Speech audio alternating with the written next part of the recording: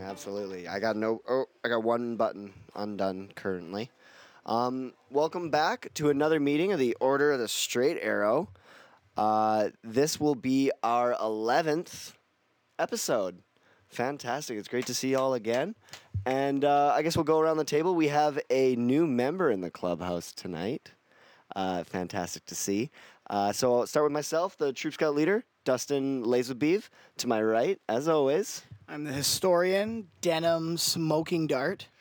And across from the Smoking Dart, you have myself. My name's Miles. I'm the Keeping It Real consultant. And just quickly, the tip of the spear, he's not here today. He's actually, if you're wondering, he's driving his van to Kenosha, Wisconsin currently for van stock. So he's going to be at van stock. That's exactly what it sounds like. So he's going to be away for a little bit. And thank you. Chief runs with bins. Thank you, Chief Runs with Bins. I just wanted to introduce our new member.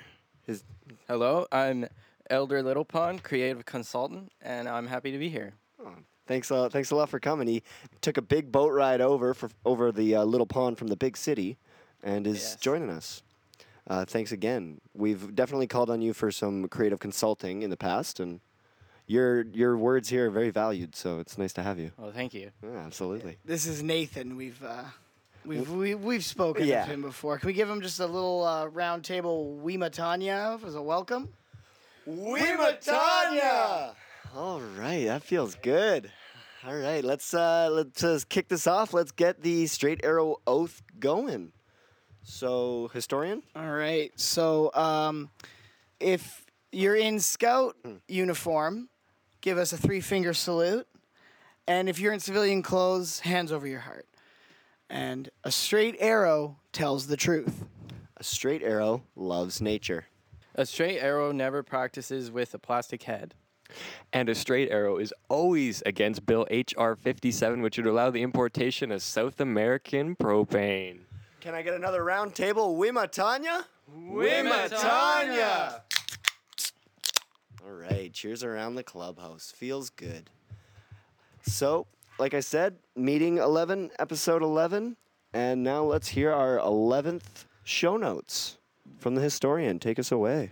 So, this is season 1 still, episode 11, Plastic White Female. It was written by David Zuckerman and directed by Jeff Myers.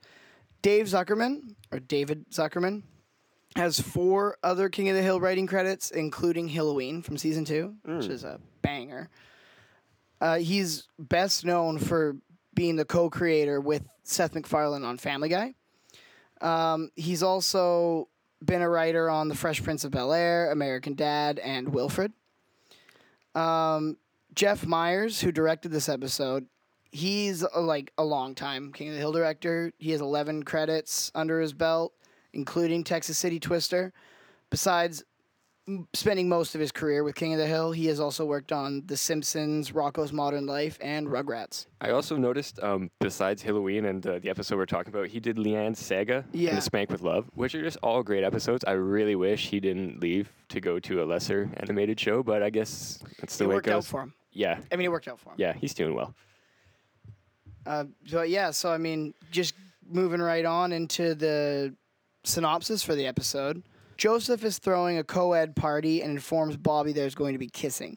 Never having kissed a girl, Bobby practices on a plastic head Luann was given for beauty school.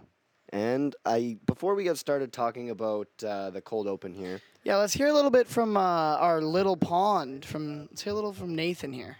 Yeah, so he's brought in a little something special to start off the episode. I want to bring us to a little segment we're going to call Little Pond's Ponders.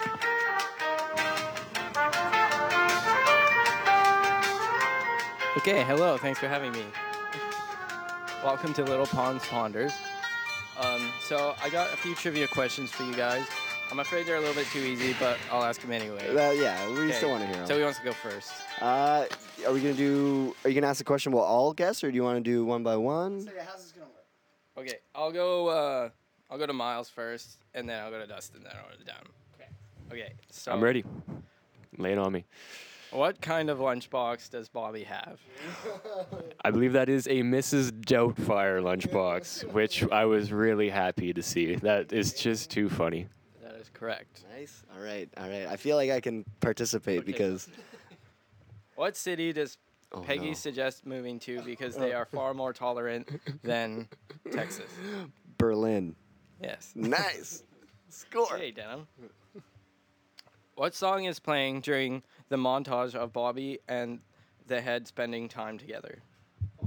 That would be Wouldn't It Be Nice by the Beach Boys from one of my favorite albums of the 60s, Pet Sounds. It is a great album. I believe you've got more questions. One each more for us. I only have 5. Okay. That works. That's okay. Although I do have a bonus question that I don't know the answer to, but I would like to know the answer. So I'll ask Bonus Denim that. points. Nice. Okay, so what kind of soda does Bobby drink with the head? Grape soda. Correct. Sorry, there was no diet.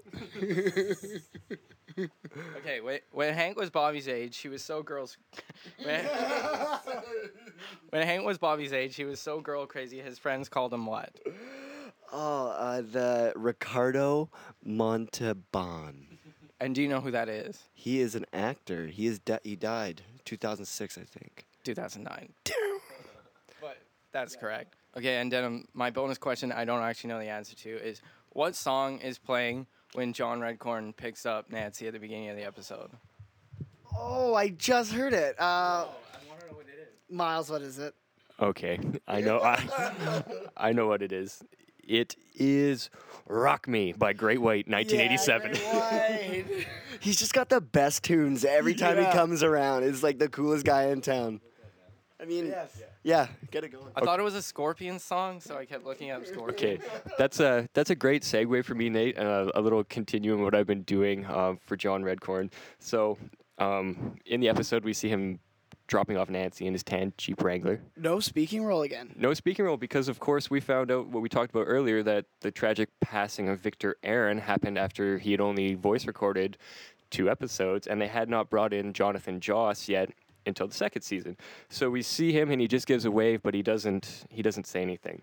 So if you remember from the pilot episode, John Redcorn shows up blasting "Hot Blooded" by Foreigner.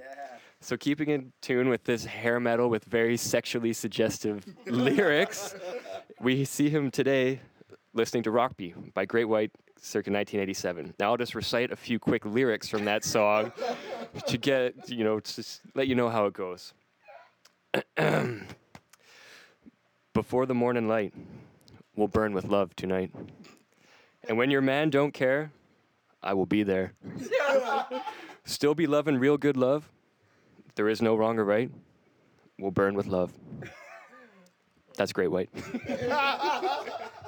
Rock Me.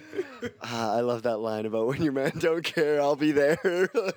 So yeah, thanks a lot for that. I love the little tidbits about John Redcorn. And thanks for preparing our quiz there, Nate. Yeah, it was a fun little addition to the episode. So I guess we should get going with the cold open, right? Yeah. Bobby and Joseph are. They're playing Star Trek of some kind, I guess, but they're just they're spitting on cars. They're and- photon cannons. photon cannons. They're spitting on cars, and Joseph informs Bobby of a boy-girl party coming up. Which, I mean, I was kind of expecting. Usually, cold opens they end with like a pretty solid joke, but this was literally just like the setup. The gulp, Yeah. was it that funny? You guys giggle? I didn't giggle. I mean, the Star Trek bit might have been a little funny. I mean, it wasn't funny, but it really shows how nervous Bobby is. So I think it's important. I laughed that he asked Joseph if there was going to be cake at this party. That was the first thing on his mind. He goes, "No, this party is going to be different. There's girls there." Do you guys remember your first boy-girl party?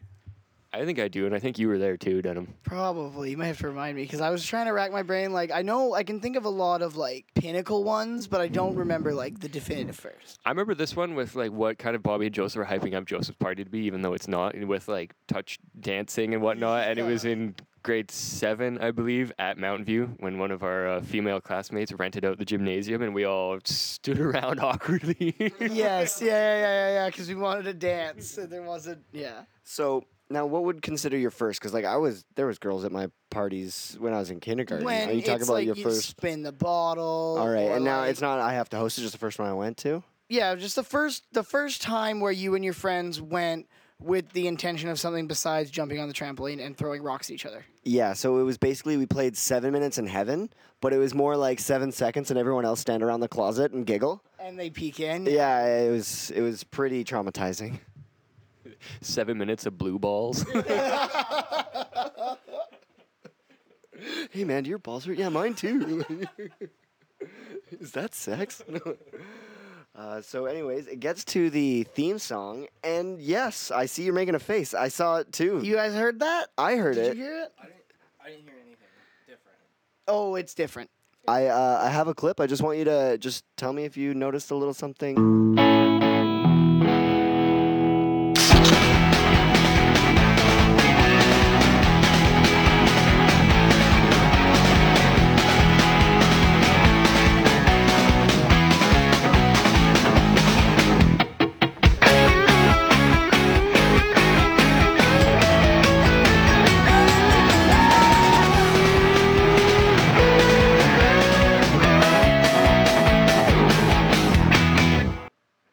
That's like electric. Yeah. And- Why do you think they did that? I have no idea. I feel like it. Like, do you think it was a mistake or? Or maybe they just want to like try it, see if it sounded better, and Yeah, just a realized tester. It didn't sound better. Yeah, it definitely doesn't, right? It's not that classic acoustic sound, you know? Yeah, this is something I haven't picked up on yet. But I mean, it's not uncommon for shows like this to slightly alter their intro music from season to season or from time to time. But it definitely doesn't make sense as the 11th season or the 11th episode in season 1 to be changing it like that. But When it aired, it was the finale. right. So maybe this was the intro to it being changed for season 2. Possibly. So yeah, I'm excited to see if season 2 they do the electric throughout or how many they go for until they change it back, because I feel like they didn't use this forever. Like, No, I'm pretty sure it just goes back to acoustic. Like, yeah, it has to, right? Yeah. Because that's a classic noise. Yeah, it instantly. But not just that about this episode. I noticed a lot of weird things throughout where I was just like, this seems like kind of off. Like, like Hank was smiling a lot weirdly. Yeah. People's eyes look different. Like the way that the characters were animated, I feel like they were trying some stuff out. It just seemed like it was a little bit different. Like, Yeah, like even the scene where Peggy catches Bobby and they do the scream. I loved that. Yeah, I love but like that. that was out of the ordinary, and how mad Hank gets when he makes that face at Bobby when he catches him in the cupboard. Well, yeah, before, Yeah, that animation. You're right. It felt different. There's a few of those, especially even I was thinking, the one where it made me really think about it was when Hank went out to the mower to meet the boys to talk about the boy-girl party. Just how much Hank was smiling was like unsettling. I didn't pick it up, but you know, he was so girl crazy, so he probably had some good memories. But yeah, I'm gonna have to watch again. And they went really, like, I understand the Luann bit with the shirt. They changed that up too for that little joke where she unbuttoned it. Oh, and Bobby's disinterested because the head's covered now. Yeah, but also, like, I noticed that, and I guess that makes sense because it was a funny joke. And then when Peggy had the bag on her head, or like the bandana or whatever, like when she was going out. and Bobby in the cardigan, like, I just thought a lot of people wore they just like went out of the norm for a lot of things. I also noticed like the part where like Luann's unbuttoning her shirt. Mhm. They cut that out of TV syndication. Oh, really? I don't know if it was like because of time or it was just like a little bit too racy, but like it's not on TV. Like They if you just watch went it, straight from the covering the head to Bobby turning to them around. going to Peggy and Oh. Luann going to the store. Damn. Yeah, I think that's probably Fox. I didn't notice a ton of like changes in this episode through characters. I mean, I noticed, yeah, they're wearing different clothes, but that happens episode to episode sometimes. But I did notice that about 9 minutes and 54 seconds into it, there's like a major animation screw up, and it's when Bobby is sitting on the couch with the mannequin head and the 2 grape sodas, and he realizes that his mom and Luann are home. So he's frantically rushing around, and it shows the scene from behind Bobby when Luann and Peggy walk in. And if you look closely when he's taking a drink, it's actually an Alamo beer can. But it says grape. No, Yeah, It's an Alamo beer can, but Oh, it does it? says grape. Yes. Yeah. Okay. Yeah, it's weird. It's weird because it's also like the later animated Alamo can. Like if you look at when the guys are drinking, it's more like a black and white kind of can, and this one it's the full yellow, blue, and red trim can. I thought it was strange, and That's not even the only one, because shortly before that, when Luann is wearing the pink shirt and she brings the plastic head home for the first time and Bobby sees it, and so she's wearing that pink shirt and then she's carrying the head, and then it shows Bobby's like point of view and he's staring at the head, and you can see Luann's wearing her like classic green shirt and red pants just for that shot where Bobby's staring at the head. So maybe this whole episode is just a little rushed. Yeah, I want to say that some heads definitely rolled for this episode. Like the Shut it down. shut it down. Shut it down. No, but in all seriousness, like they take the realism and the accuracy and the attention to detail so seriously that if we're noticing all these slip ups, like they're definitely something must have been going on. Yeah, like I tried to look it up, and I thought maybe like looking at Jeff Myers and his like resume, I don't put the blame on him. Whereas I thought maybe it was a one-off King of the Hill director. Gaia. But no, it seems like this episode may have been rushed. And looking at it being that it was the 11th produced, Yes. so when it aired last. So I thought maybe it aired last because it was having issues. Maybe they were having issues. Maybe they needed to rush it out the door. I have a bit of a theory. It might be a stretch, but remember when you found the do's and don'ts on the DVDs? Was that it was on season 2, correct? No, it's disc 2 of season 1. Disc 2 of season 1. Oh, okay, my theory's kind of shot. I thought maybe something might have gotten messed up when they sent the animation to Korea to be animated, and maybe they've learned from their mistakes and now like created rules so this kind of thing doesn't happen anymore. Whereas it may have been a disconnect from the American animators and the Korean animators, and that's probably why there was some mess ups of the shots. But just a guess. I mean, it's possible. Like, who knows? Because those do's and don'ts are broken a lot in this first season. So I Yeah. was kind of like wondering when they came into play and like for what reasons. So maybe that has something to do with it. I think that's very likely. I think it's possibly too that they just rushed it. And Yeah, I mean that's probably with way this. more plausible. But anyways, so let's continue on this episode. So I guess we're at scene 1 now. Yeah, we're at Arlen Beauty Academy Yep. with Luann struggling with beauty school. She's informed of the final coming up soon, and she's expected to be practicing on people. So Luann gets roasted at beauty school because she doesn't know anything as usual, and the teacher doesn't like her, and her other classmates are like proper classmates and like know their stuff. And She just calls her out too, like yeah, Miss Platter. Miss Platter. At the end of every sentence. but it's a quick scene, and it brings us back to the Hill residence where Luann's actually practicing for her exam, and she's giving Connie highlights that that don't work. No, you'll love them. Yeah, I don't know how highlights work. I don't know what that bag is she's wearing on her head. So how highlights work is you put the bag on your head, and then you pull little strands of hair out of those holes, and you dye the strands of hair. So when you take the bag off, only some of your hair strands are dyed a different color, so you get this nice, beautiful look. You'll love it. Connie didn't love it. And you only do that if you really feel that some strands are more important than others, right? Yeah. That's how it goes. Beauty is an art. It's not something you can learn in school like gym or study hall. Like the only 2 classes she ever went to. Gym and study hall. And really, if she learned anything in study hall, it would be very, very applicable to right now. Yeah, exactly. But then I guess Hank comes in after she finishes with Connie. And Bills, bills, bills. Why do we keep getting Bill's mail? it made me think. Like I took a second. I was like, "What kind of mail does Bill get?" It's probably just like flyers and stuff. Yeah, it's all junk mail.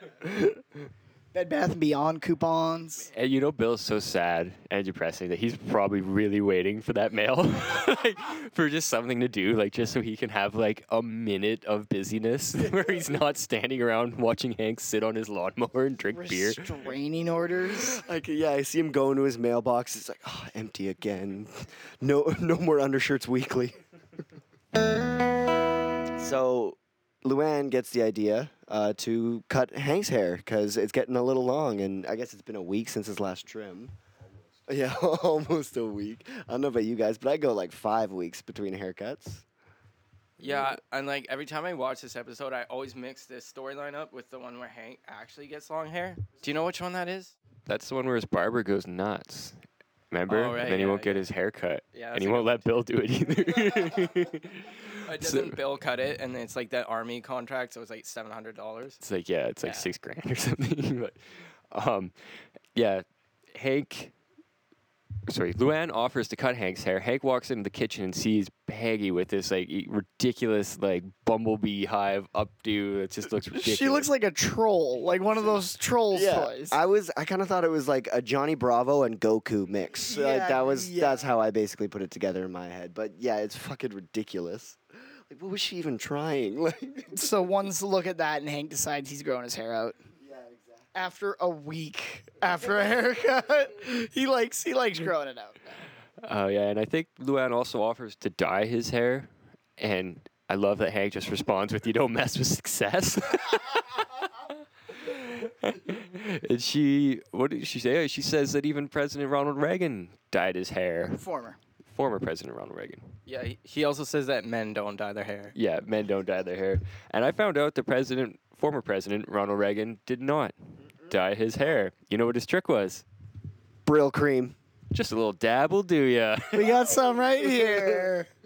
I can smell it. I honestly I looked up Brill cream and I watched a review online and I think I'm gonna go buy some. I have some if you want some. If you got on you. Well, no, not on me. Yeah. It's never far. It's in my hair. Yeah, I'll put my fingers through. Oh, it makes your hair feel and look nice. Oh yeah, It really works. No, I believe you. I watched an old commercial from the 50s or 60s, and it was just get that hair that the girls want to put their fingers through, and it was awesome. It was. And my hair's long right now, but when it is short, and you put it in and comb it, it's you look good. And apparently it adds to the longevity of the color of your hair, because apparently Mr. Reagan's aides talked him out of using the Brill cream eventually, and basically as soon as he started, his hair started to go gray. As soon as he stopped using the cream, people stopped writing about his hair. Why did they talk him out of it? Yeah, I don't know. They're not very good aides. Yeah, because my hair's graying, but if I put Brill cream in, it's pretty hard to see. Mm-hmm. I think it's because Denham, he used it he was very well known for using it as an actor, and maybe being a president, that his aides were trying to distance himself from the Hollywood. That kind of makes sense, actually. But I remember I used to live with Nathan, and I have very thick curly hair, and I remember I borrowed a gob of Brill cream from Nathan one night. Just a dab will do, yeah. One night before we went out to the bar, and I remember putting it in my hair, combing it back and everything, and then I went into the bathroom and had a look after I'd been we were out watching a band, and I got all fucking. I went into the bathroom and I looked, and it just looked like I was sweaty because my hair was in perfect little greasy curls, and I was like, not for me. It does give you that nice wet look. it's funny because I also lived with Nathan, and I didn't borrow any Brill cream, but but I did have trouble opening the bathroom door after Nathan had been using the Brill cream. It was all slippery. And I also remember playing foosball on whatever side Nathan had been on. The fucking joint handle sticks are just flying everywhere because they're covered in hair grease. Quick thing about foosball. I remember you get these flyers in the mail of real estate agents. And I remember at Nathan's house, he cut out all the faces of the one dude and put them on. That was Ryan's house. Oh, okay. That's all right. Okay. Well, he cut out the face of this real estate agent and put it on all the foosball players. The whole team of Charlie Parkers out there. Another fun fact about Ronald Reagan while we were on the topic, another trick that he learned from Hollywood is that he would wear oversized collars to make his head look bigger. Apparently it works. You want your head to look bigger? He did. If you have a small head, I guess. It also added to him having broader shoulders, is another big thing of it. I guess he wasn't like a very large man. Like he was like very average size, but people always, like when they would meet him, they would imagine that he was like 6'5", like 220, when in reality he was like 6 foot and fairly skinny. He was in cowboy movies, right? I'm not sure. Like, are there any like big like popular movies that like I would know that he's in? I think it was called The Killing. He played like a gangster in it. I'm not sure, yeah. I know that a lot of punk bands in the 80s used to use this picture of him like with a gun looking like a gangster. Like a 40s gangster. Yeah, 1964, The Killers. The Killers, yeah. The Killers, yeah, that's his most known. Then he's on Kings Row, 1942. Anyways, yeah, lots of old flicks. Because I know his Hollywood career wasn't really like just pure acting. Like the biggest part was he was named the union president of the Screen Actors Guild. Like that was his big thing for a long time. So I think he acted a lot less. He just liked to be famous. Not to be confused with the Film Actors Guild. Anyways, let's get away from Ronald Reagan. Yeah, that's enough of that. Yeah, sick of him. So now let's go back to the thing that makes us all a little happier. Hank's mower. You know, it's about time Bobby got bit by the love bug. Boy, when I was his age, I was so girl crazy, they called me Ricardo Montalban. I got a couple things to say about Ricardo Montalban. Yeah, the Latin lover. That was he's quite the lady killer. Oh, no doubt. Born on November 25th, 1920 in Mexico City. He's quite recognizable actor. If you saw a picture of him, you'd definitely recognize him. He's best known as Khan in Star Trek, both the series and the film.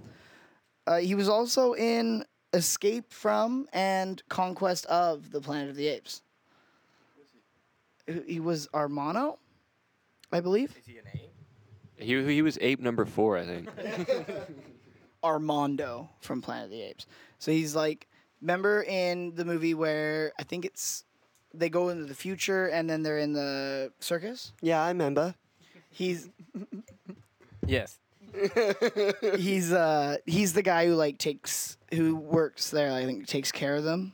No, yeah, he was like especially famous in like the 40s and 50s. This is in the 70s, or 60s, I guess, 60s, 70s. Yeah, I think he was like the friend of them, of the apes in the future. Now, Nathan's quite the Planet of the Apes fan. Yes, I am. Now, who doesn't like a good monkey movie every now and then? Hank's pretty excited about Bobby going to his first boy-girl party. Well, it's just funny how like desperately Hank wants Bobby to be normal and how worried he is that like he might not be normal. I don't know if he's worried about him like not being straight or just kind of being a weird kid, but like throughout this whole episode, you just see Hank's like so desperate for Bobby to like. He just really wants him to be a normal kid. Oh, absolutely. And so he tries to help him out as best as he can in any way he can, and what he comes up with. Bobby, which bolo tie do you want to wear to the party? The cow skull or the bull skull? He chooses the cow skull. I don't know if you noticed later, but he chooses the cow skull. I don't know how you knew that. Well, if you pause and you look, the bull has bigger horns, the cow has smaller horns, and later when he goes to the party, he's actually wearing the bolo tie with the smaller horns. I actually tried to make that one of my trivia questions, but I couldn't tell which one it was. Hands down, it's the cow. I thought you had 6. Well, I do have a lot of. I was kind of curious about the bolo tie, so I did myself some research on the bolo tie. Does anybody know much about a bolo tie besides just a couple of leather straps that you tighten up? My uncle wears one. He looks damn good in it.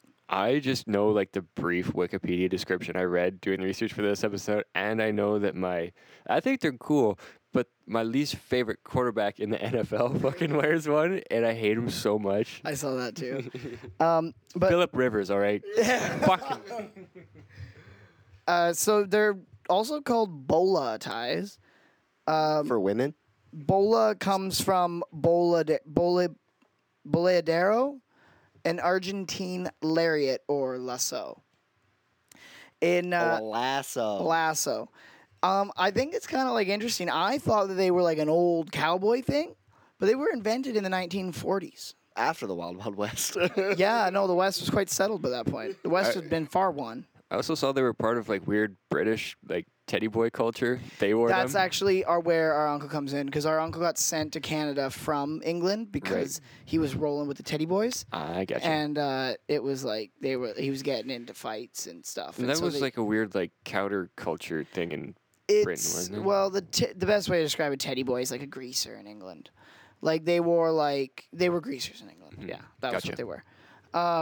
But yeah, so I think it's kind of interesting to note that in 1971, state of Arizona named the bolo tie the official neckwear. And in 1987, New Mexico followed suit. Seems like a good idea. They're just like, no, we're going with the bolos. That's it. Man, somebody's got to tell New Mexico, man, just be yourself. You're not gonna be Zona. You're not even that new.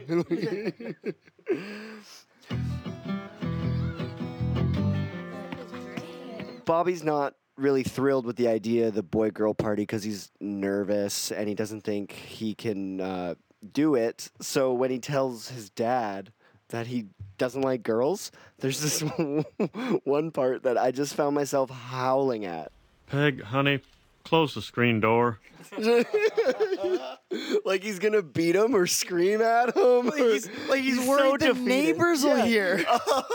He's worried that Bill's gonna hear that Bobby doesn't like girls. I thought it was close the door for what I'm about to do next. Like that's what I took it. Maybe I just like that it was the screen door. Yeah, that's not even doing anything. I thought it was funny too. Like Bobby is like for some reason like just so like sexually self-conscious. Like we hear in the Square Peg episode, he says he's a little worried about being a slut, and one of the reasons that he doesn't want to go to Joseph's party is Touch dance? I don't know. What if I get filled up? who's feeling up Bob. Hank's just, oh God, like Damn it, Bobby. Touch dancing. That's the best way I've ever heard it described in my life. But Bobby, yeah, his sexuality is so weird because he's so advanced in some ways and so primitive in others. And, like, how does the boy know about chlamydia and What not are cooties? Well, when I was a boy, that's what we called the germs you got from girls. Oh, you mean like chlamydia? Huh? I heard that, and I took to imagine that maybe he learned that in sex ed. Yeah, well, probably. In That's Square where Peg? I learned it. But I watched the commentary. Now, for what it's worth, the commentary is probably nothing. It's just the characters of Peggy and Bobby watching the show.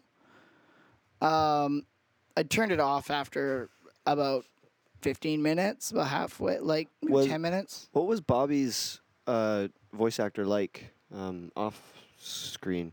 What's like- in character? Oh, that's kind of Yeah. interesting. Or was it not that funny? That's kind of weird, actually. Have you heard it? You've listened to them? No, it's So like, so it's... They do it in the voice, and they're pretending to be the characters as well. Yeah. So, like, this is what I was thinking at the They're time. in character, yeah.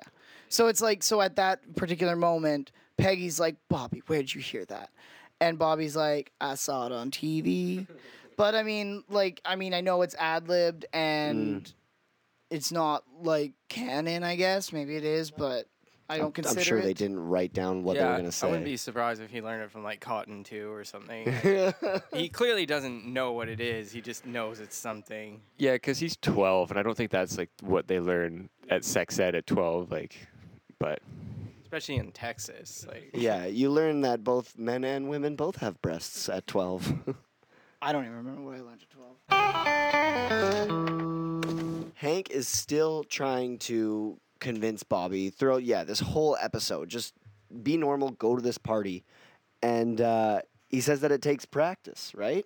Luann's right. All you need is practice. You think Jeff Foxworthy just woke up one day and took some funny pills? No, he still hasn't taken He's them. taking the wrong ones. Nobody did any research on Jeff, did they? No, but I love it because like you could totally see Hank just like loving it. Yeah. Like Yeah, no doubt. He's got Jeff's albums in his car for Yeah. sure. You know you're a redneck when the biggest city you've ever been to is Megalomart. But yeah, I love that. I love we get that scene of Bobby wandering the halls, all nervous of all the girls. And it turns into the like the anxiety kind of hysteria. like the kind of nightmare kind of thing. Exactly. Yeah. And did anybody else get weirded out by the Like, girls? Yeah, dude, that was so weird. That girl with Yeah. 3 boobs. Yeah. Yeah, and they were spinning. There like- was the girl behind her too that had 3 boobs and they were spinning as well. It was just like, and what? like the over exaggerated pimples. And I'm not gonna lie to you. I didn't look at anything but the spinning titties. Like that was. it really remind like Nathan said, it reminded me of like a nightmare scene in a Simpsons episode. Yeah, definitely.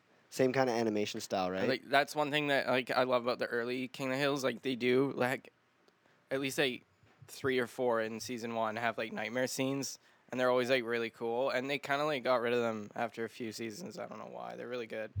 I kind of think that the lack of them separates them as a show from other animated. Like it's a realistic show, and I think that it does kind of. As much as I appreciate them, I especially like them in The Simpsons. I do think it separates it having a show without them. I think it added to the overall feeling of this episode. As much as I liked it, I just felt like it didn't really feel like it felt different in a lot of aspects. You're definitely right. The nice sentiment that I kind of found was that, like later in the episode, Connie kind of comes to the rescue to Bobby, where he's literally like having extreme anxiety, and Connie's just like, "Hey, Bobby," and it's just all better. She like fixes it. And Yeah, want to go eat? He puts back his Miss Doubtfire lunchbox. yeah, I want to get one. But of those. he asks, I like this because this is where he finds out that Connie isn't going to be at the party. Yeah, because And I think it was funny that he wasn't, like in later episodes, he would be like trying to get her to come. because he would be want- bummed out now if he found out. And he was just like, oh, yeah, no, I'm not going to go either because. Yeah. And he makes up an excuse. But yeah, like he doesn't really care that she's not going. And yet. how good was his excuse? I thought it was hilarious. Do you guys remember? Remind me. Because Joseph's got a birthday in 9 weeks. I don't want to. Oh, yeah. I don't want to get partied out. Yeah, and so I guess now Luann gets her head. Oh, I totally Yeah. I forgot about this. It's really the thing that kind of kicks off Act 2 here. And Bobby makes eyes with the mannequin across the room, gives it that gaze. He knows it's on. Well, it's important for Luann because the head is to be styled for her final exam. When she brings it home and Peggy's like, "Oh, what's that?" And she's like, "No, I need it. Yeah, don't touch it." Yeah, she barges in excited, and she's got that pink shirt. Yeah, back to the pink shirt thing. Yeah, I mean that's all I really got to say about it. It's just that it's weird, and it's like they animated it just to cut the joke out, and they even misanimate it when she's carrying the head and Bobby makes eyes with it. I bet you there was a lot of like flip and flopping of what they were gonna do with that in editing. I think I think it's not that funny of a joke. Yeah, it's whatever. It's just it's a filler to me. It's like, okay, how do we end this scene? Yeah, you're right, but I just kind of feel like it's his cousin, so like obviously he's not interested in it. Fair enough. And like I just feel like he's like the joke is that he's so uninterested in the titties because of the plastic head, but it kind of falls weird because it's his cousin and that's why he should be not interested. Yeah, it's like, why are the creators like making us think about Yeah. Bobby having to make that decision? Exactly. I think that the joke just kind of falls. That's why I thought it got cut out of syndication. Is like them trying to get away from like the stereotype that people in the South like marry their cousins and things like that. You know what I mean? That didn't cross my mind, but yeah. Like I'm assuming that's my thoughts was why they cut it out. But yeah, it was kind of strange to say the least. It is strange. Like, if it was Joseph, maybe it would have been a different joke because there wasn't a relation. left. No, he There's probably like wouldn't. a whole episode that revolves around that a Actually, couple of yeah. seasons later. But anyways, Peggy announces to Bobby that there's a sale on jockey shorts down at the Megalo Mart, I think. So when they're preparing to leave, Peggy asks Luann if she would like to go with her as well, and then Bobby sees it as an opportunity to get some alone time with that fucking mannequin head. So he decides to. Do you remember his excuse? Bobby, vámonos, come on. Oh, I just remembered there's an after-school special on. It's about Jesus. Oh, well, you cannot miss that. It's like she has to really think about it. Like, well, yeah, that's a really good point, Bobby. What I noticed is that, like, I'm sure you probably noticed it too, but like Bobby was just pretending to play the Game Boy while he stared at the head. So like he must have just been plotting this, just waiting for them to leave so he could have some time. Yeah, it had been game over on his game for a few minutes, and he was still hammering the buttons, just thinking in his little head how he's going to be able to pull this off. Like as soon as they say they're about to leave, he starts hitting the buttons faster, getting excited. So Bobby, I love him as a character. Just like I love that guy. I love him so much because he makes characters I don't normally find funny. Peggy's not an amusing character unless Bobby's doing something outrageous, and I think he really also heightens Luann's character as well. Like she's, I don't know, I guess anyone in the show Bobby can make funnier with his deadpan and his awkwardness. I mean, especially Hank. Like Hank's funny on his own, but his disappointment in his boy. I kind of want to take this opportunity to make a side note here just about the series as a whole. I checked out all the DVD specials on the season 1, and in it there's a whole bunch of promos for I guess around the time the show was coming out. So it was all promos before the show had aired. Maybe the pilot had aired, but there was a lot to do with like the Super Bowl, pumping up the Super Bowl, like saying watch King of the Hill after the Super Bowl. And in almost half of them, probably, he says, Boomhauer ain't right. Instead of that boy ain't right. Yeah, like everything was just like, Hank was like, oh, I'm here with my buddies. This is Boomhauer. He ain't right. Or like that kind of thing. And it was just like, and it was him just, like that was the line instead of Bobby. I wonder, like, and I noticed besides the first episode, he hasn't said it, and this is a prime episode to say it. And he hasn't said it other than that first episode, the pilot episode, about Bobby. I'll say something about like the series as a whole too. I watched this interview like a couple years ago on YouTube. It's like on Conan, and it's like Mike Judge from the '90s, and he's actually talking about. They're actually talking about Beavis and Butthead, but I think it really applies to King of the Hill too, where he says like the children characters in the show. It's like one of the only shows you'll ever watch where the children characters actually behave like actual kids, like in a believable way. Beavis and Butthead? Yeah, they were talking about Beavis and Butthead, but I think it applies. It's exactly like it's probably a Mike Judge thing. Like King of the Hill is exactly the same. Like whereas like Bobby acts like a 12-year-old kid. Bart Simpson and Lisa don't act their age. Way smarter than an actual, like more manipulative. And like even like a live action sitcom, like the jokes that kids tell, it's like never something a kid would say. And like 2.5 Men. Yeah, exactly. Or like Cosby Show, whatever. We do not bring up 2.5 Men in this fucking clubhouse. All right. It just reminded me of that kid and like the things he said. I was like, no. But like the stuff Bobby says and like Connie and Joseph, especially after he goes through puberty, is like so believable. Like I that makes me think back to that little fun fact I learned where that voice actor actually changed, didn't he? After he went through puberty, they changed the voice actor. Yeah, it used to be Brittany Murphy, and then then it became Mr. Breckenmeyer. Yeah. Anyway, I just thought that like I don't know. I think this is just a good time to bring that up. I just thought it was interesting that in those promos they said they didn't the catchphrase of like you ask 13 people what they think of King of the Hill, one of them's gonna utter that boy ain't right.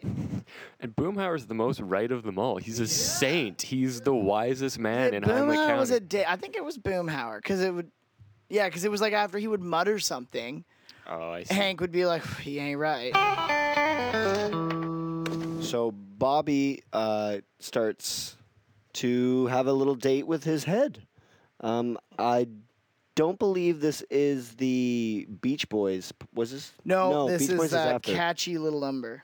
Yes, it is. Written by Ray Beretta. It's fantastic. Berto.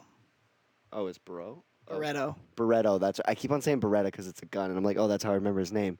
But it's Barretto. You're right. It's from 1966. Mm-hmm. Do you wanna pronounce it? Descarga Criolla. I think the S is silent. Descarga. Descarga. Sure, I don't know. Yeah. Anyways, did we get a definition for what that means or a translation? What did you say it was? Well, I looked up the words separately. So descarga or decarga means improvised jam session, which makes sense to me if you listen to the full song. After a while, it definitely feels like a jam session. And then Criolla is a South American sauce composed of sliced onions accompanied by one or more of the following: cilantro, boiled or pickled beets, boiled potatoes, avocado, chili peppers, and or tomatoes. It looks gross. Sounds pretty good. Yeah, sure, it sounds good. Miles hates onions. Oh, you're not an onion fan, hey?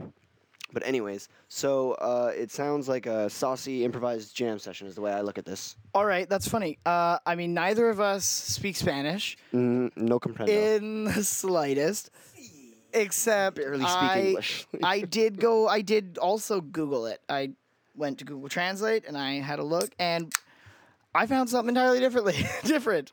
I saw that I looked up descarga, and it said it meant to unload or to like. So I meant like like decargo, baby. yeah, like unload. Yeah. So I kind of took that to mean like relax, kind of like laid back. And when I looked up Criolla, it said basically it's just how Spanish pronounces Creole, which is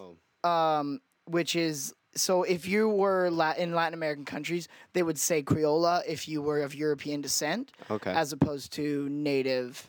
So like to me, it kind of meant like, like chill out, European dude. Like I guess like if you that's sort of what I took it as, like unload. Yeah, well, just lay back. I like both definitions because I really don't know. It really is an improvised jam session that you can just unload. I should probably ask Joe or Peggy. She seems to have a lot of knowledge. Yeah. And this date that Bobby has, like, man, is it ever escalate quickly. He sits down at the kitchen table with this mannequin head, and he can't even sputter out his own name to a fake plastic head. And within a few minutes, he's salsa dancing around the living room, drinking grape soda with this fucking mannequin head. Before, of course, he's rudely interrupted by his mother and Luann coming back home. Hello, sweetheart. Nothing.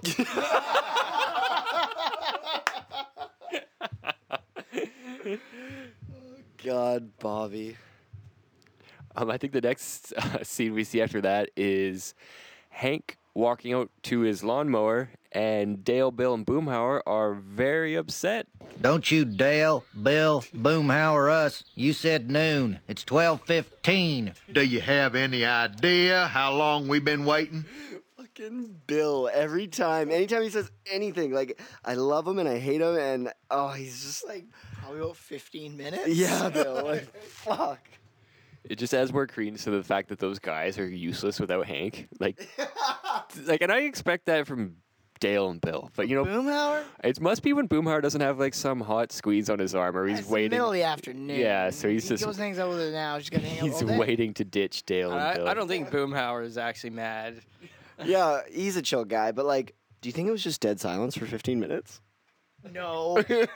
No, they were like, Dale was trying to come up with crazy schemes to get Hank out there.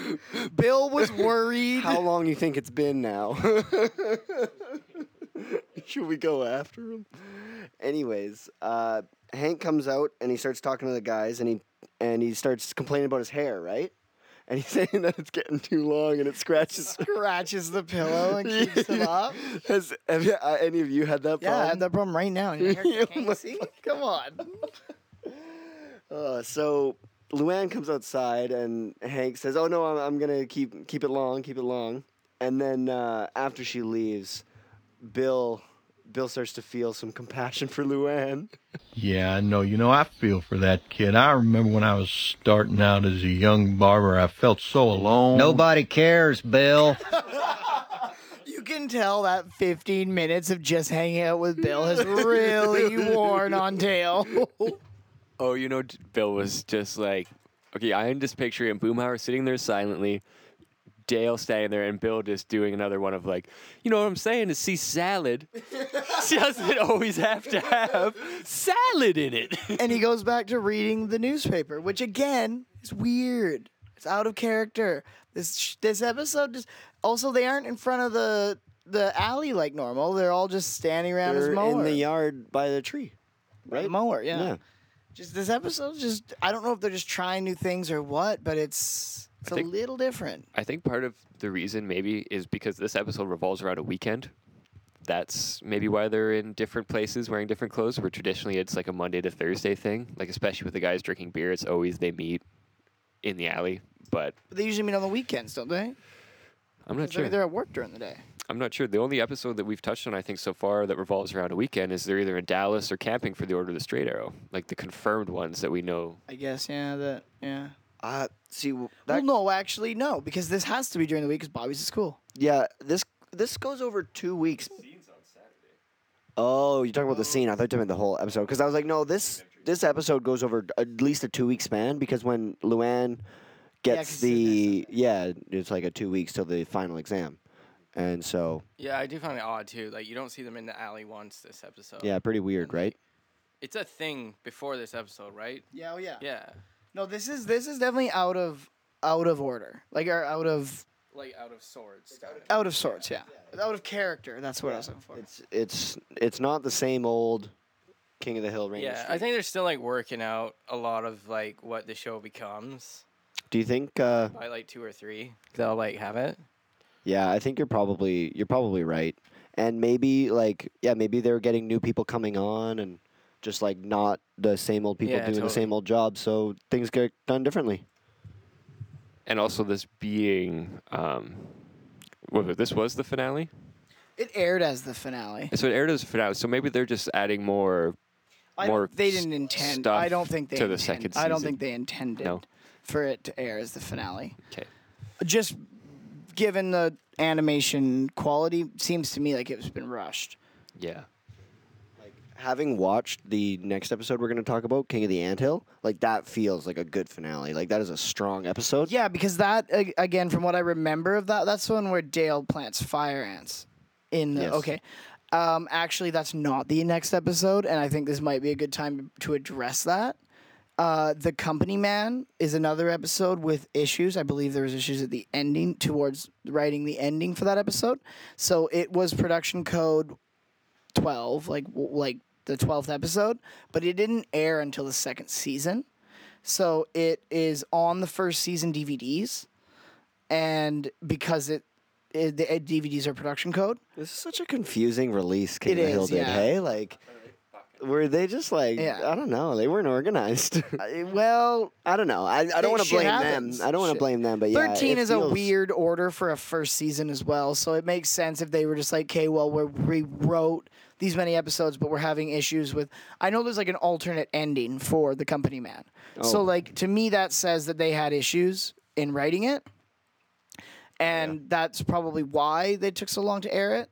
I also think this is a weird one to have intentionally as the season finale because it's not about Hank Hill, it's about Bobby. Yeah, and like, I don't know. I know it's just like a sitcom cartoon, but like, you think about a finale, and like, usually they. You want it to Spice be it up. well, maybe spice it up, but you want it to at least be a good representation of what you're gonna miss for till the next season. Yeah, fair enough. You want to get a lot of people in it. You want to have a lot of different faces and like jokes and get a good full experience. Yeah, I will say this is like a great episode. It just seems like sloppy in like many places. Yeah. Or at least I think it's great. No, yeah, you're right. It is a little bit sloppy. And it is great, yeah. Like as much as I'm saying it's weird, it's just different. Maybe just because I'm thinking really hard. Well, yeah, we're taking a pretty deep dive into it, so like, of course, that means you have to pick it apart, right? But we all agree that it is a fantastic show, very well done, and like we're nitpicking, but Sorry, I do feel like Hank's like becoming more like the normal Hank, Whereas like earlier in season 1, like say the Hanks got the Willies one, where it's like that doesn't really suit him. Like it's a great episode, but like I don't know. I really didn't like episode 1. Hank was so weird to me. I don't know if you remember episode 1, Hank. It's a poor story choice. It's the where he has to say "I love you" to Bobby. Yeah, that part's funny, but that's hilarious. Where he makes that weird noise. You don't remember that before? Yeah. No, but I just mean like the fact that it's like an episode where he's been accused of beating Bobby. It's like it's over the top and it makes Hank act weird like he normally would not. So like as an introduction to the show, to the episode, to the characters, it's weird. Yeah, I feel like he gets less angry as the episode goes on, and he just becomes like more annoyed. Well, exactly, yeah, but it's still an over-the-top representation of his annoyance. Yeah, I misspoke. I said it, like I feel like he gets like less angry, like as the series goes on, and like more annoyed with the world. Oh, as the series, yeah, maybe they started the show with the intent of making him like that. Maybe that's why that was the pilot. Maybe they wanted him to be mad. I just like a personal opinion. I think that like the emotion of anger is less funny than the emotion of annoyance. Like if you see somebody angry, I'm not gonna be like, haha, look at how mad he is. If I see somebody annoyed, I'm like, look at how fucking pissed off he is, because it's just a nuisance to him, you know? Like I like that way more. Anytime Bill speaks. Yeah, it's like I'd rather Hank be like, than like, God damn it, Bill. Yeah. Like, you know, I like the more subtle kind of annoyed. But so yeah, I like the Hank that we're getting into. So Mr. Dodrive generously offers Luann to, he's actually saving Hank a bit of a headache here by letting Luann go down to the army base with him, Fort Blanda, and letting her practice on all the new recruits before Bill shaves their hair off. Yeah, and like you said, before Bill gives them the army cut, I think this is actually like a really good opportunity for Luann, because she's got all these guys and she can practice on all these cuts, and then Bill just gives them what they need. So it's really like no harm, no foul, it seems like, you know. I think this is a good opportunity for her. Besides, she's cutting very nice, like, middle-aged old lady haircuts on these dudes. It doesn't have to last. No. Bill zaps it off right away. The next scene we see is the Hill family having breakfast, and Bobby comes in wearing a shirt and dress pants and a tie, and he's looking very dapper, and he refuses his traditional eggs and bacon and hash brown sausage breakfast for some skim milk and a piece of fruit, because he wants to slim down for the party. Now this mannequin has brought just this absurd confidence to Bobby, which is so funny. I find that a plastic head, like basically an imaginary friend, is taking Bobby out of his comfort zone with women. Well, just saying imaginary friend right there kind of makes me think, yeah, you know what? Like, that is exactly what this is, and that is why kids develop imaginary friends, is sort of to develop social skills. To develop social skills, exactly. Like, no doubt. And you're right. He is looking quite dapper. And there is a line that, like, this is, like, I heard it and I was just like, wait a sec. Like, that is definitely out of the norm. And if it was true, the series could end here. See, Peggy? Our boy is perfectly normal. I don't know if you caught that, but, like, that's probably the first time he's ever said that. And like, if they didn't take away the head, there would be no conflict with Bobby. Bobby would be fine. He'd be perfectly normal. You think if they left the head until he kissed a girl at the party, and then he wouldn't need the head anymore, but then he would be normal forever? The normal that Hanks wants. I mean, he's not trying out for the football team yet. No, but, I mean, not everybody is. But just the simple fact that Bobby potentially being heterosexual, like, totally evaporates all of Hank's other fears. Like, I'm sure he could put up with the prop comedy and Bobby's, like, perpetually, like, terrible abilities at sports. But if Bobby brought home a boyfriend, that wouldn't fly at the Hill residence. So that would be more like a movie and not an episode. Like, that would be huge. I feel like that might be a plot line if the show was ever brought back. Oh, like to a more modern problems? Because, like, now that, yeah. Yeah. Well, good point. And you're right, that confidence that he has, it is actually hilarious. When he's walking down the halls and he's just, hey, how's it going? Like, what's up, Sharon? Like, Sandy, how's it going? Man, when did you get to be so slick? What do you mean? Yo, Sharice, you Stone Cold Fox, what up? That's going to be my, opening line. Stone Cold Fox. What up? Like the end of the episodes, like after the credit rolls, they always have those quotes. Apparently, this was the first one. That was the first stinger, for Deedle Productions. Yeah, and it runs through for the rest of the series. That they always take one line and put it before or at the end of the credits. And Deedle D, is that Mike Judge or who's that? That's Mike Judge's? That's Mike Judge, I think. But yeah, I like Bobby with his newfound confidence until Joseph shatters it with his explanation of a spin the bottle. He hasn't been practicing for that. No. Oh yeah, I'll also say it's a nice touch, like when he's like all confident in the school and he like drops his book the same way he did earlier in the episode, and he just flicks it up with his foot. Like I like that touch. Like, it's super funny because if you just actually think about it, it's just he was lame when he dropped the book, but he picked it up with his foot, so he's all right now. And the look the girl gave him. Yeah, was she's like, you're cool now. I think I think that just goes to illustrate the only difference is his confidence in that her look was probably exactly the same in reality, but his perception of it was just that now he's a smooth pimp. Yeah, she's still not noticing Bobby. Oh yeah.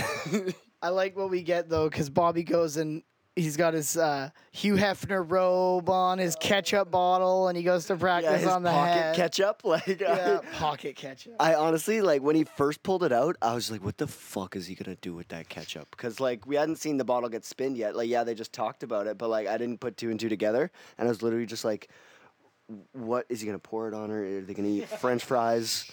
I know he could have picked a better bottle for spin the bottle, but Joseph uses a ketchup bottle too. I noticed that. I was like, really? It's somebody must drink wine around here. Or there's got to be an old bottle of champagne. I think it was somewhere. always a 2-liter of Fresca. Mm-hmm. You look so tense. I have something special planned for tonight. His voice. Yeah, it's so good. And then, of course, he doesn't hear Peggy come home and need help with the groceries. Oh, fuck, classic. And Peggy walks in, and like we said earlier, that scream that they do, that extra animated, Bobby, Mom. Those faces. Oh, man. Yeah, it's funny to see, it was almost like Peggy's version of Hank's "Blah." Yeah, it's pretty funny. Yeah, that was definitely so far the funniest moments I've seen with Peggy directly involved with him. That was hilarious, and the scenes that follow after too just crack me up. So, yeah, Peggy opens Bobby's bedroom door, and he's just fully embraced. And I guess that accent was French that he was doing. Yeah, I don't know how he's affecting an accent. Yeah. Why? Yeah, so he was just lip locked with this plastic head, and Peggy's just absolutely mortified. And the next scene, that Hank is pacing around the bedroom while Peggy sits on the bed like she just witnessed a murder or her son raping. Maybe she needs to flee the country. Oh, she is just absolutely just. And Hank's maybe he fell on it.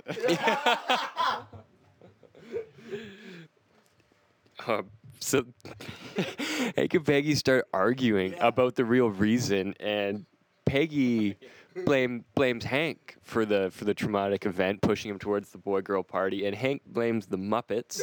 You're the one who parks him in front of the TV and makes him watch all them Muppets. They got frogs kissing pigs.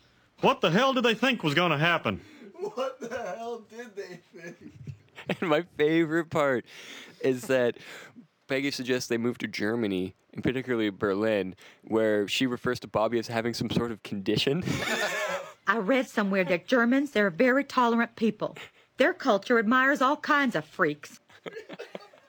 He's just going to be locked up in a mental institution for the rest of his life because he kissed a plastic head. Keep in mind, people, he's just a 12-year-old kid here. Of course it's TV. They need to overreact. But, I was just man, they're taking this way out of proportion. He's not that weird. It makes sense in a way. The boy needs it. It makes sense, but it's also, I can imagine that, being they are first like that's their first kid. It's the first time they've had to go through kids being weird Anything. and like on the edge of puberty. So like I could see just them being like worried about Like, what the where fuck to is go. going Like, on? how do you steer him in the proper direction? Like, yeah.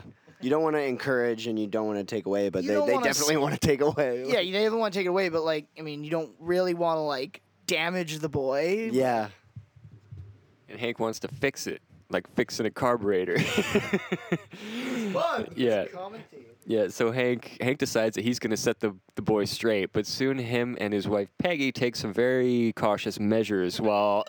Bobby, we're heading down the hall towards your room, son. It takes him like 5 solid seconds of silence, and Bobby is literally sitting in his room, twiddling his thumbs. Like, that's all he's doing in there. And then That's us knocking. Your mother and me. Come in. Okay, then. We're coming on in. Wait another 3 seconds. Yeah. Peggy still has her back turned. let's go for a car ride. She turns around like 3 seconds after the doors open. Usually in each episode, I like to take out one of my favorite one-liner jokes. It was my favorite from this episode. There wasn't one in particular that stood out, but this dialogue between Hank and Bobby in the truck while Hank is trying to set Bobby straight just cracked me up, and I thought it was hilarious. Look, Bobby, I'm as open-minded as the next guy, but just so you know, most states won't let you marry a plastic head. I don't want to marry it. Ugh. I just needed to practice my first kiss so I don't look like an idiot. You're kissing a plastic head and you're afraid of looking like an idiot? Like, at least Bobby's self-aware, you know? Like, he knows why he's doing it. He's not tricked into anything. I think, like, with a little more understanding of the world, Bobby could explain this to Hank in a way Hank could understand, but Bobby obviously cannot, like, he's going through it for the first time as well. Yeah, he's kind of... He can't explain it. He's more like leaning on his dad to just kind of understand, or at least shed some light on a situation. And Hank does nothing of the sort, right? I mean, well, like, look at Hank's dad, too, so... Yeah, like... What Bobby's getting is really nice compared to what Hank probably got from Cotton. Hank would not have survived an incident like that, but also Bobby could have been a little bit more discreet, I think. You know, the first date, he made sure. He almost got caught. But this time, it's right when his mother, you know, is going to be coming home from work or school or whatever, right? Yeah, grocery shopping. And he's just in his velveteen red robe with this goofy, like, tremendously creepy accent. Well, yeah, the first time you are right. He put up the door. He put the chair up the door to lock it. He didn't have any of those precautions this time. He's head over heels. He's starting to make mistakes, and he gets totally Plastic head over heels, if you will. So, you fucker. You son of a bitch. So Hank takes the head and he locks it up in the top cupboard where Bobby can't get it. And a few hours later that night, in the middle of the night, Bobby has his uncontrollable urge comes up and he tries to bust the head out of the cupboard and he knocks the utensil drawer on the floor and it wakes up Hank. I love that Hank's like eye twitch there. It's like he's so mad. Yeah, this is like one of those scenes where the animation was just like different. It was like the angry face that Hanks makes.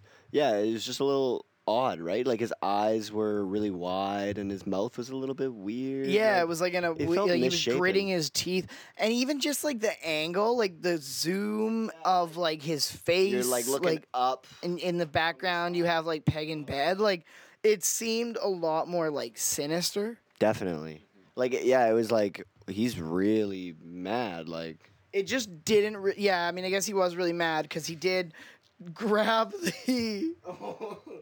He did grab the head. But like I can't believe that Bobby still like he's obsessed with the thing. He still kept trying to get it at like you know how fucking loud it is knocking a full drawer of utensils on the floor in a little rancher. I don't know how he did that. And it feels like, I don't know, like the car conversation was the last time that he lectured Bobby about the head, right? So. Well, he lectured him as he locked it up. Yeah, okay, good point. But that's probably a continuation of the car lectures. I guess, but it just feels like the jump from how mad he seemed there to how mad he is now. I don't know if it called for cutting it in half. I think he was just like he thought that lecture in the car was like, that was it. Like, we'll talk about this, and then that's it. You understand. Okay, yeah. And then Yeah, he did say after the party you can have it back. But he doesn't need it back. I know he doesn't need it back, but Hank didn't understand that. like, Hank assumed he fixed it. Yeah, no, I get what you're saying. Just Yeah. like fixing a carburetor. And it was fun. So he takes it to his table saw, right in half. I was actually worried about his fingers. They were not in a safe spot. Yeah, good point. So wakes everybody up, and he's completely ignorant to the fact of why this head is even around. Hey! Please! Oh, no! Please don't go back! That's my hair! What about my hair? If you were just listening to this without watching the episode, you'd think Hank was cutting a human's head in half. Like Luann is just like, I'm gonna fail now. That's Yeah, that's like really good voice acting by like Luann there. Brittany Murphy. Yeah. I do like how it all kind of culminates in that face that Hank makes of just like what. Another weird animation when he does the smile, and it's just like that really crescent moon kind of. Yeah. Just And teeth. If you're just like watching the episode, like you don't really realize that like Luann's none the wiser of Bobby's relationship with the head. Oh yeah, until she then. doesn't know. Yeah. And then you're like, oh shit, she doesn't know about this. Yeah, she's like, what is going on? Like Luann, when she first brought the head into the house, Peggy wasn't even allowed to fucking touch it. She screamed, and then like, it's what, a week later, she's no idea where the head is. It's locked up in a cupboard. She has no fucking clue. Like Bobby's had it like for forever. Like she's no idea where this head is. So Yeah, like no, like yeah, like what? Like I didn't even think of that either until right now. It's like yeah, she didn't have any idea. Nobody confronted her that Bobby. Like yeah, no wonder she's failing. Hank never was like, why is this house? Why is this in the house in the first place? Yeah, no, it's like yeah. So, anyways, Hank's a good guy. Fills in for the head at Luann's exam, gets an F. Yeah, she circles his head like it's a mannequin's head. And like, how do you write on hair? That looked hard. So she rips apart Luann's work, and what I kind of thought, like, I mean, it was a little thing. Like, of course, it's cartoon, it's got to be funny, but like, she would have noticed that that was not a mannequin head way before she got to Well, chair she number comments 5. on it. She Well, says this isn't. She says this isn't a. But, You're like- supposed to use a mannequin, not a human head. She would have noticed it when he came in and Yeah, sat down. Like, you know what I mean? Well, maybe she just waited till then to comment on I it. mean, yeah, like. What a bitch. We met Tanya. We met Tanya. Anyways, what I've kind of noticed with a lot of King of the Hill episodes is that like, the endings, I don't want to call them abrupt. It's just kind of how they end, where it's just everything has happened that needs to happen. The final thing, it just kind of. I guess what I'm trying to say is that the plots that they have running, it feels like they end kind of nicely, where it's just like, okay, they got the 3 or 2 plots going on right now, like Bobby's problem with the kissing, Luann's yeah, test. it's weird because like the A, B, and C plot kind of like share the A plot. Yeah, so they like, it's like, kind of yeah, meet it's and end at the about same time. Bobby. Yeah. And then it's also about, but it's because of Luann that Bobby has his arc. And then like Hank is just reacting Mm-hmm. to Bobby, and he even helps out Luann. So Bobby, on his way to the boy-girl party, almost gets run over by Connie riding her bike, and they just talk about the party and how Bobby's been practicing and how Connie's been practicing on her hand too, and then they ask if they can practice kiss. Connie has this line that like just she's like, man, that's a cool girl. Is like when Bobby was telling her about his head. I can't. It's a makeout party, and my dad took away my plastic head. What a buzzkill. Like she just gets it. Yeah, like yeah, like oh yeah, like that sucks. Like Connie sorry. is cool, and She like, is cool. do you think like Connie likes Bobby at this point, or do you think like she's like feels the same way Bobby does? Just I feel like they probably do like each other, and I feel like Connie is a little bit more tactful about it. I think Connie's probably like more mature too. That yeah, so like she's kind of like a little bit more like not like cautious, but like she takes it a little bit more smoothly, so she doesn't like go all in right away. She just testing the Yeah, waters, totally. because that first kiss idea was her idea, right? Yeah. Yeah. I kind of got the feeling that it was a little less on both sides. I thought from watching it, I kind of didn't think either was really thought that way, and I thought that was also kind of what they were going for was like. But I mean, yeah, from just that exchange, I thought it was cute knowing where it goes. That like. I didn't think either of them were at that decision at all. I don't think they did either until they started kissing, and I think that was some perfect foreshadowing for their future relationship. But it also just adds to Connie being the only girl that Bobby's truly comfortable with, and how she's like incredibly comfortable with him now, and they haven't really known each other that long. So Yeah, and it is a nice moment, but they don't really realize it's a nice moment. Well, which to makes it a nice moment. yeah, to like articulate what I was trying to say a little bit better. They're 12 years old. They don't really understand feelings that well. Like this is probably, you're right, like their first kind of affection to another peer. So they're feeling these things. They don't know they are. So, but like, again, you feel like it's like, oh, they maybe don't think they like each other, but you're not going to offer to kiss somebody that you wouldn't want to kiss. You know what I mean? Exactly. Like, there's a reason that it comes up, and like maybe they don't know it, but I feel like it is underlying, like it's there. So, yes, I do feel like they like each other, but don't know it. That's how I feel. Yeah, and I mean, yeah, for sure. I agree. Also feel like that moment with like Bobby and Connie, like toward the end there, like since it was like a nice kind of moment, I think that's why they wanted to like end it at the party. They want to like with the horror scene kind of parody. Like I think they want to end it on a laugh rather than like kind of an emotional end. Yeah, because like honestly, they could have just not gone to the party and hung out that day. Yeah, like they totally could have ended it there. I guess yeah, Connie had to go home for prawns. I forgot, but no, they're getting cold. But you're right. They could have ended it there, but I think they wanted to laugh. Yeah, I mean, regardless of if a laugh or not, I do think there is something to the fact that he didn't kiss. I mean, I guess we should just say, like, he goes to the party, spins the bottle, it lands on Nancy while she's, like, arguing with Dale about the kids having hanky-panky. Oh, yeah. And then Bobby dives in for, like, in slow motion for a kiss, and Nancy's screaming in horror. So, like, and it just goes to credits then.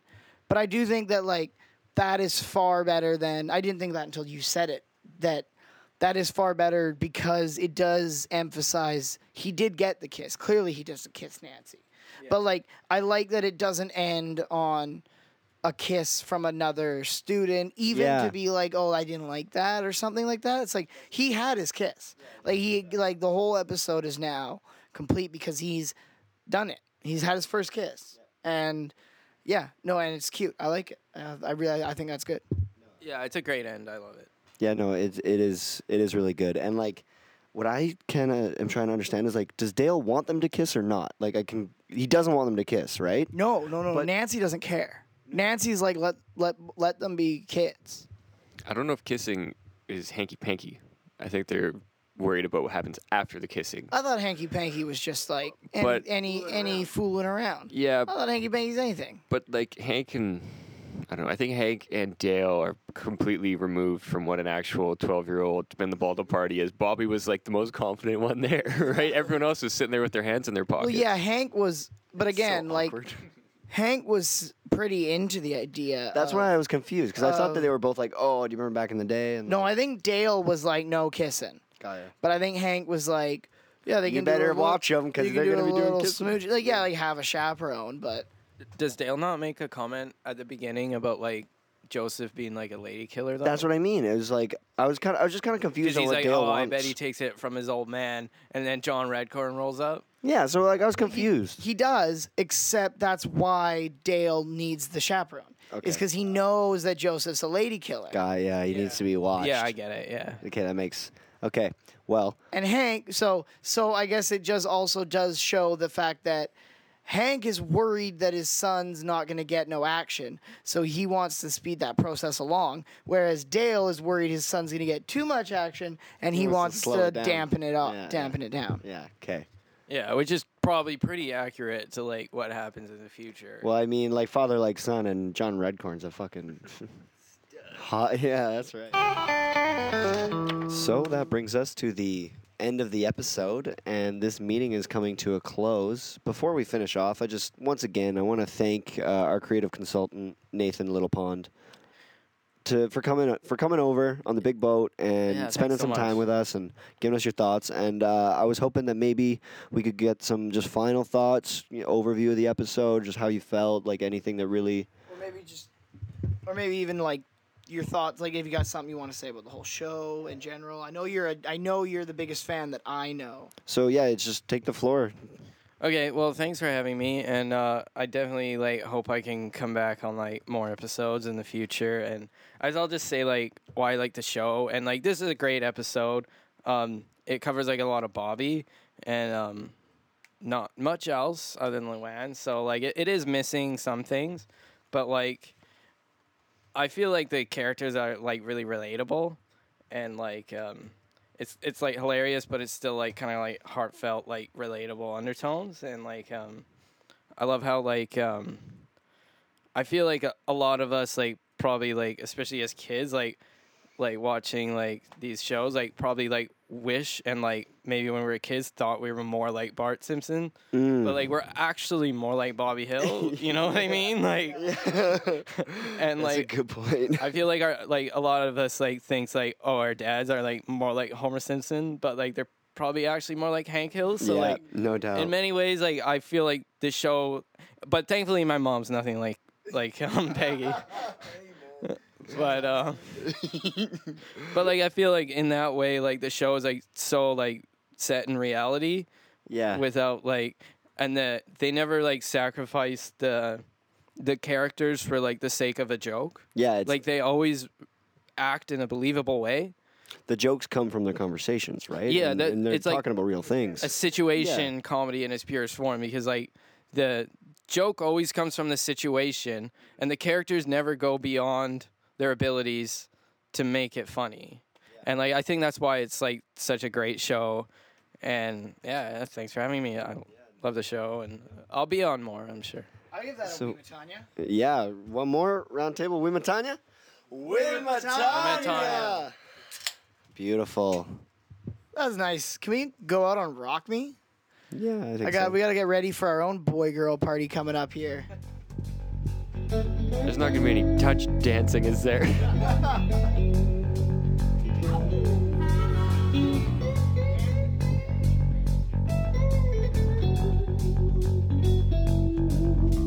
Search the world for someone I'll never find.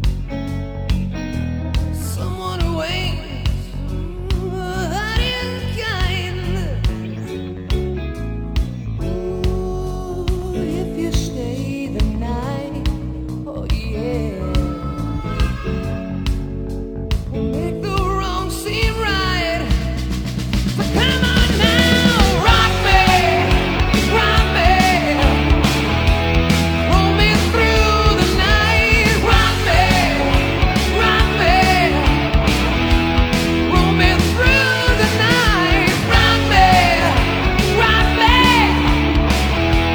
Roll me through the night, body love tonight.